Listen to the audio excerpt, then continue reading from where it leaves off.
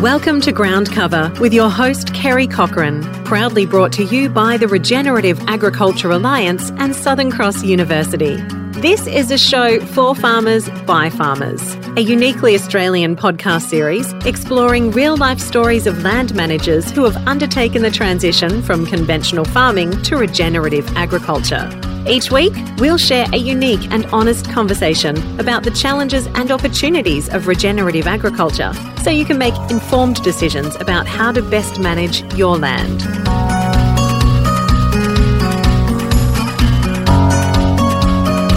This is the final interview in the series on regenerative agriculture, and today I talk with Lorraine Gordon, who wears many hats, all of which we will address in this podcast. Lorraine heads up the Farming Together network. She was responsible for setting up the Regenerative Farming Alliance and is the director of it. She is a director of the strategic projects at Southern Cross University.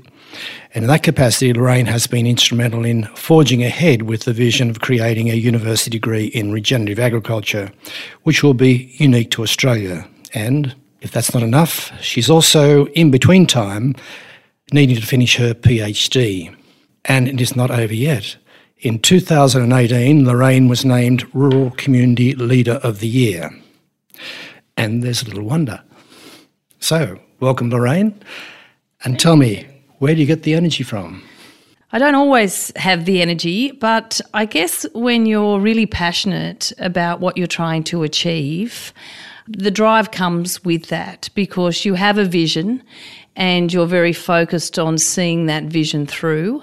I mean, let's face it, we are only here for a short time, and I guess I'm lucky enough to be one of those people that really do want to make a difference and leave a mark whilst I am here, and really make a difference for future generations of farmers. Farming has always been my number one passion. I find it the most fascinating industry to be involved with. Without a doubt, it is the melting pot of all sciences. And if you think you've got it worked out, you never quite have. It's forever changing and it's forever challenging us. And I like to be in that space where I'm taking on those big challenges. I guess that's where I get my energy from. I'm very enthusiastic about what I continuously learn in the agricultural space, not only about landscapes, but also about people. You know, I'm this very moment in the middle of the most intensive fires I have ever been involved with or ever seen in my adult career or even as a child. I've never seen fires of what I'm facing even in my own farming area. In fact, my own area is completely surrounded by 120 hectares of fires as we speak. And what I find fascinating out of all of this is how people react in those conditions and what becomes highly valuable to them when they've got to escape fires and grab those last minute things. And so even that in itself, you're constantly learning in rural Australia, in agriculture, about not only your landscapes and your environment, but about the people that are part of that environment. Thinking about those people and also about those events in your life, is there someone or something or some happening that really triggered you to think about what you're doing and why you're doing what you're doing? It's hard to say. I mean, I've always wanted to be involved with agriculture since I was 14 years old and I wasn't off the land, so that was unusual in itself. But I had a very strong calling to be a farmer initially. I have strayed into other areas, other industries, which has only strengthened my capacity when I came back into the agricultural sector because I could see answers from other industries could be applied into agriculture and into rural Australia. So that actually gave me a strength in itself. Was there one particular instance that has given me the drive to continue going in this space? Not really. I just seem to get to crossroads, I guess, and I know which one to take because I follow what I value, what I love, and where I think I can make the most difference. You're now a significant figure in the world of regenerative agriculture, and for many, many years we're talking about sustainability of agriculture. Do you think this migration of concepts is the answer, that we've arrived at a place that you feel very comfortable with, talking about regenerative agriculture? Oh, look, absolutely. It's very interesting. This is a very interesting conversation because I think, I'm known for saying that the sustainability ship has sailed, and it certainly has. The younger generation really don't have much time for the word sustainability. They actually want things repaired. So they are into regenerative everything. It's a very different generation, and it actually gives me a lot of heart, because I think this generation that is coming up through the ranks now are actually going to be the generation to save the planet. And I want to be able to support them in every way I possibly can. The word regenerative will become mainstream. I'm absolutely confident of that. And whilst, like most things, agriculture leads the way with the Regenerative Agricultural Alliance, watch this space. We will see regenerative communities, regenerative design, urban design will have a regenerative focus, regenerative health. I mean, this will just flow through every aspect of our lives. But again, it'll be agriculture that leads the way, and it'll be agriculture and farmers that actually save the day. So as part of the series on regenerative agriculture, we've heard from several top farmers who see themselves as regenerative farmers, and their stories have been fascinating and revealing. And what emerged for me, at least as the interviewer, was the bottom-up nature of their initiatives. They didn't wait for the DPI or the local agronomist or the universities to tell them what to do. They did it themselves. So what does that tell you about innovation in the Australian farming context?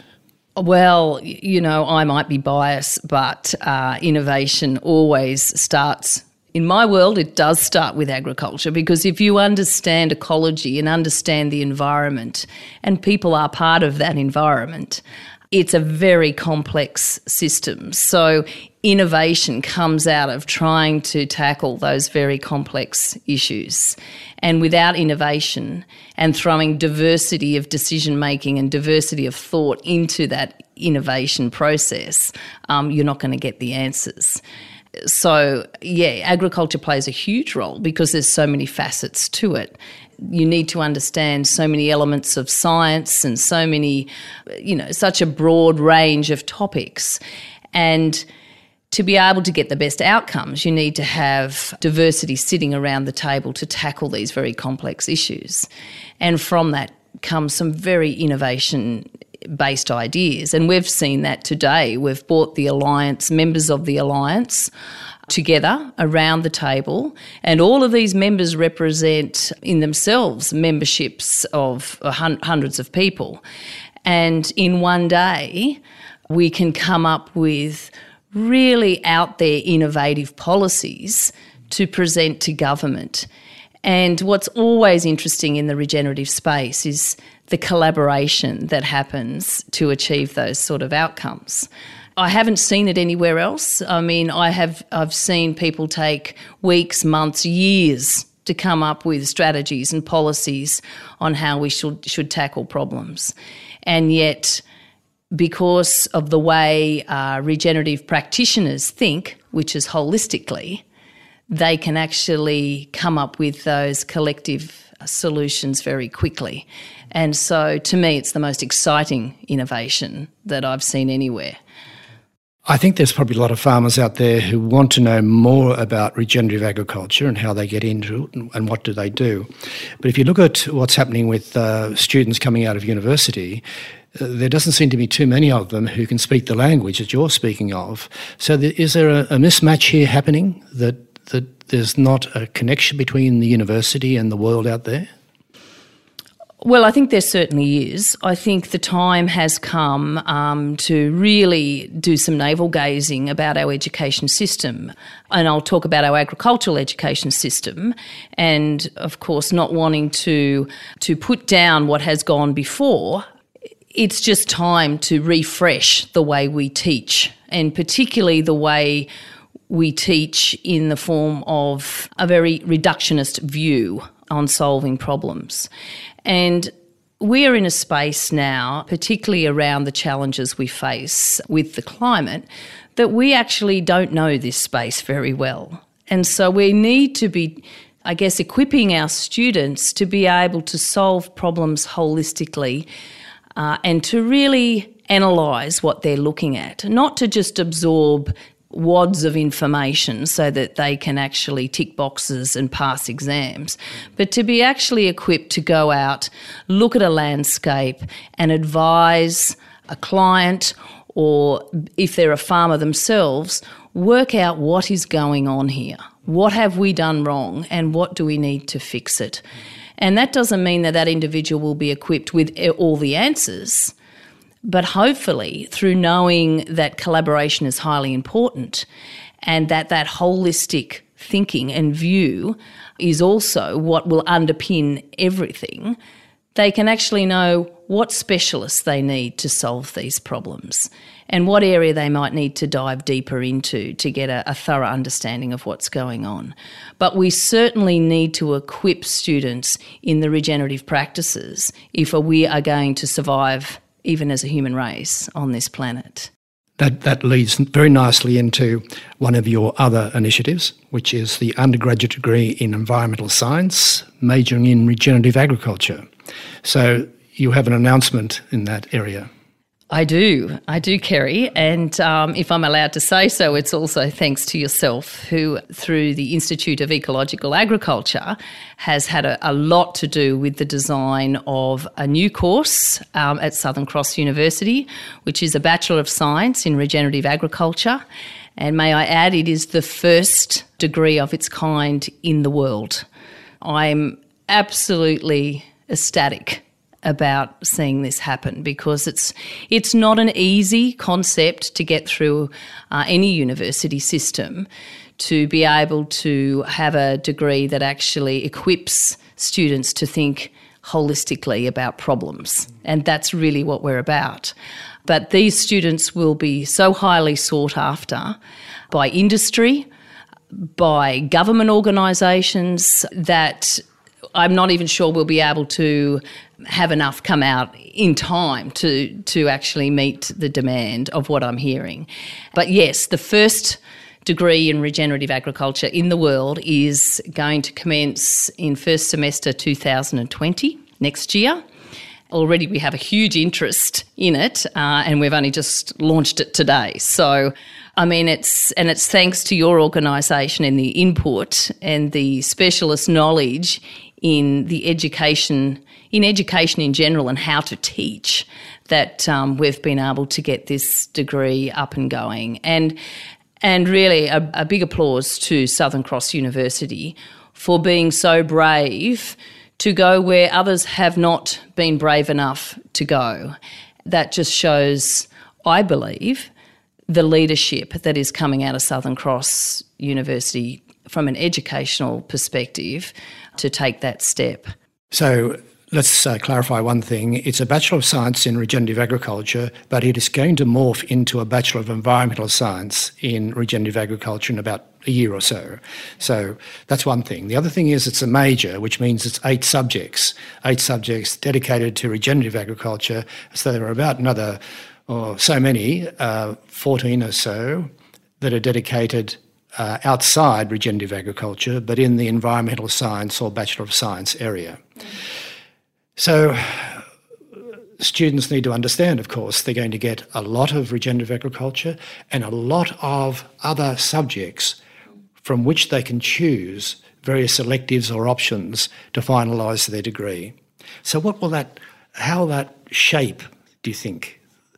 They're going to get a mixture of different influences, aren't they? Well, I mean, I don't know of many degrees where you can actually choose most of the subjects you actually want to study.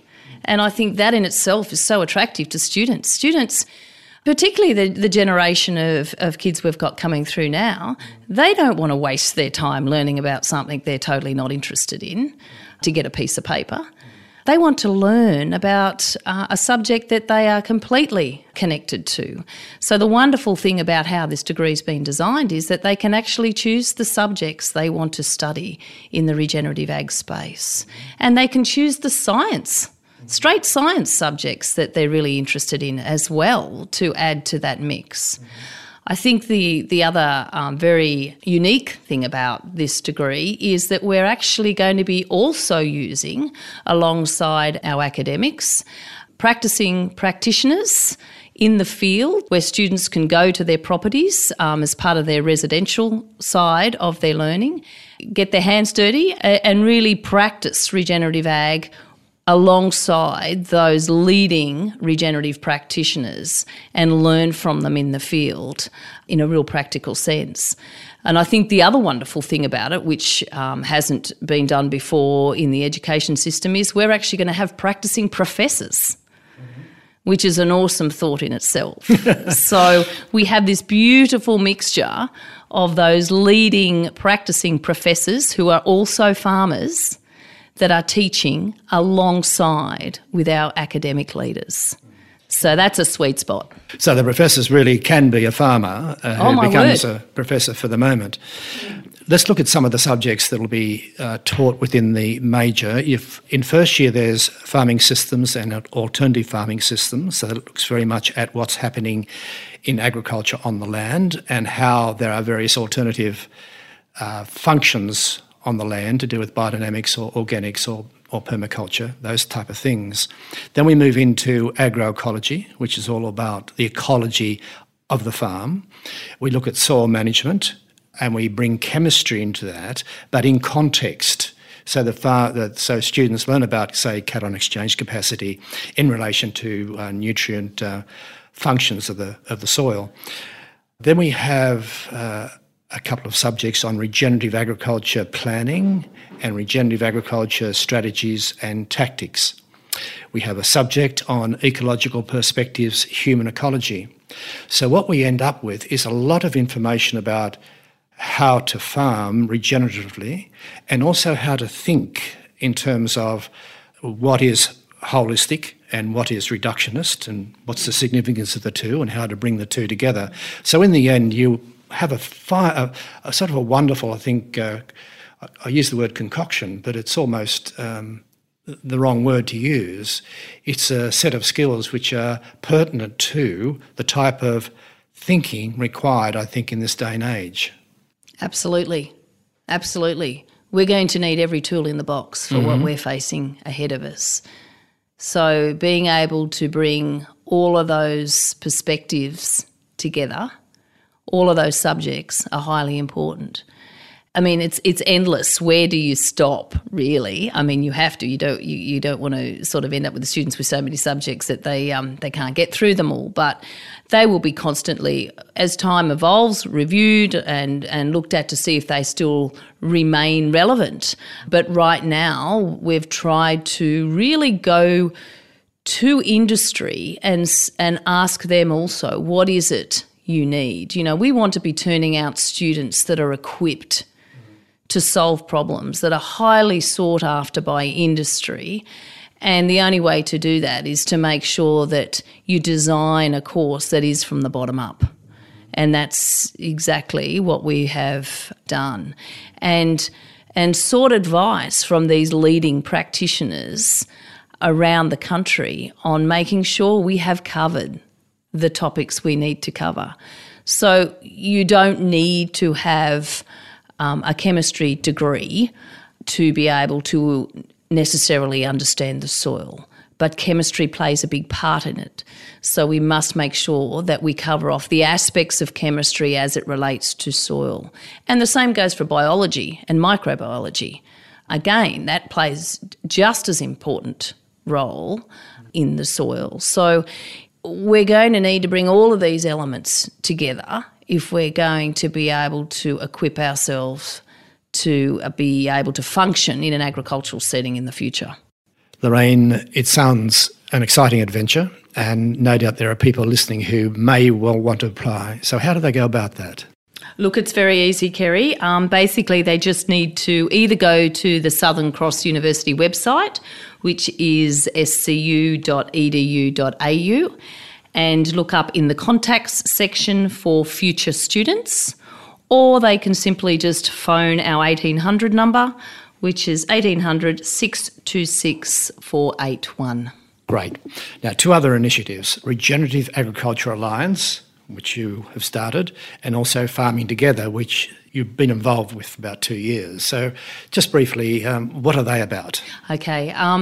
Look, I like to refer to them as the brother and sister in this space, and Farming Together really underpins the Regenerative Ag Alliance in many respects, because the Regenerative Ag Alliance was actually born out of Farming Together, and Farming Together was a federal government initiative, and it was really about assisting farmers, fishers and foresters to collaborate and in some instances form co-ops so that they could have basically end up with more money back at the farm gate, but through investing in their supply chains and investing in their ideas and making their ideas come to reality. Now, the wonderful thing about that program was that all of the projects that the team supported very much had a triple bottom line perspective to them. So the project had to tick the box of being not only economically stacking up, but also being good for the environment and very good for the community and socially. So environmental aspects were always at the forefront of the decision-making with Farming Together when it came to granting money to groups to initiate their projects. So it was very easy to take that engine called Farming Together to the next level, which was the Regenerative Ag Alliance, because already we had 28,000 farmers, fishers and foresters connected to Farming Together, all of which had a focus on their environment and on their communities. So it was just a logical step, and the time was ripe. It was absolutely, we knew we needed to go to that next level. We could see that a lot of the stresses that were going on out there were really about us needing to come together and solve some of the really complex environmental issues that we were starting to see. And we need to remember that communities and people are part of those, a part of the environment. Look, they work wonderfully together. They are the same team. The team works in different aspects of both programs. But yes, Farming Together is definitely the engine through collaboration that is driving the alliance. So we use our collaborative models that were developed through Farming Together and our case studies and a lot of our expertise to bring the smartest minds in the country together around the table, which is the Regenerative Ag Alliance, to initiate a number of projects, one being the tertiary offerings, starting with the degree, and then later on ending up with, no doubt, a master's program, and also some really applicable research projects that are driven by industry demand, needing problems solved, needing solutions, and needing some really solid research behind some of the work that they're doing. So we have a very strong research element in regenerative ag as well. And then being able to be a voice coming together, using those collaborative models to bring all of these smart minds around the table, the Regenerative Ag Alliance together, to actually put up some strategies and policy recommendations for government. What amazes me is that you're doing so much, but at the same time you're doing a PhD, which is no simple matter. Is that about regenerative agriculture too? Funnily enough, it is. And you could ask my supervisors whether she's actually getting this PhD done, and I know they'd say, well, very slowly. It's interesting. I think I live my PhD day to day, but I don't get much time to write it up. So it's probably going to go down in history as the longest PhD that's anyone's ever known of by the time I actually do get to write it up and submit it. But the research has been done.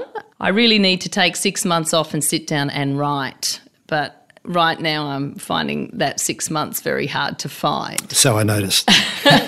Let me wave a magic wand for a moment and ask you, in 10 years' time, what sort of practices and policies would you like to see in place that would fit with what you believe needs to happen to this country?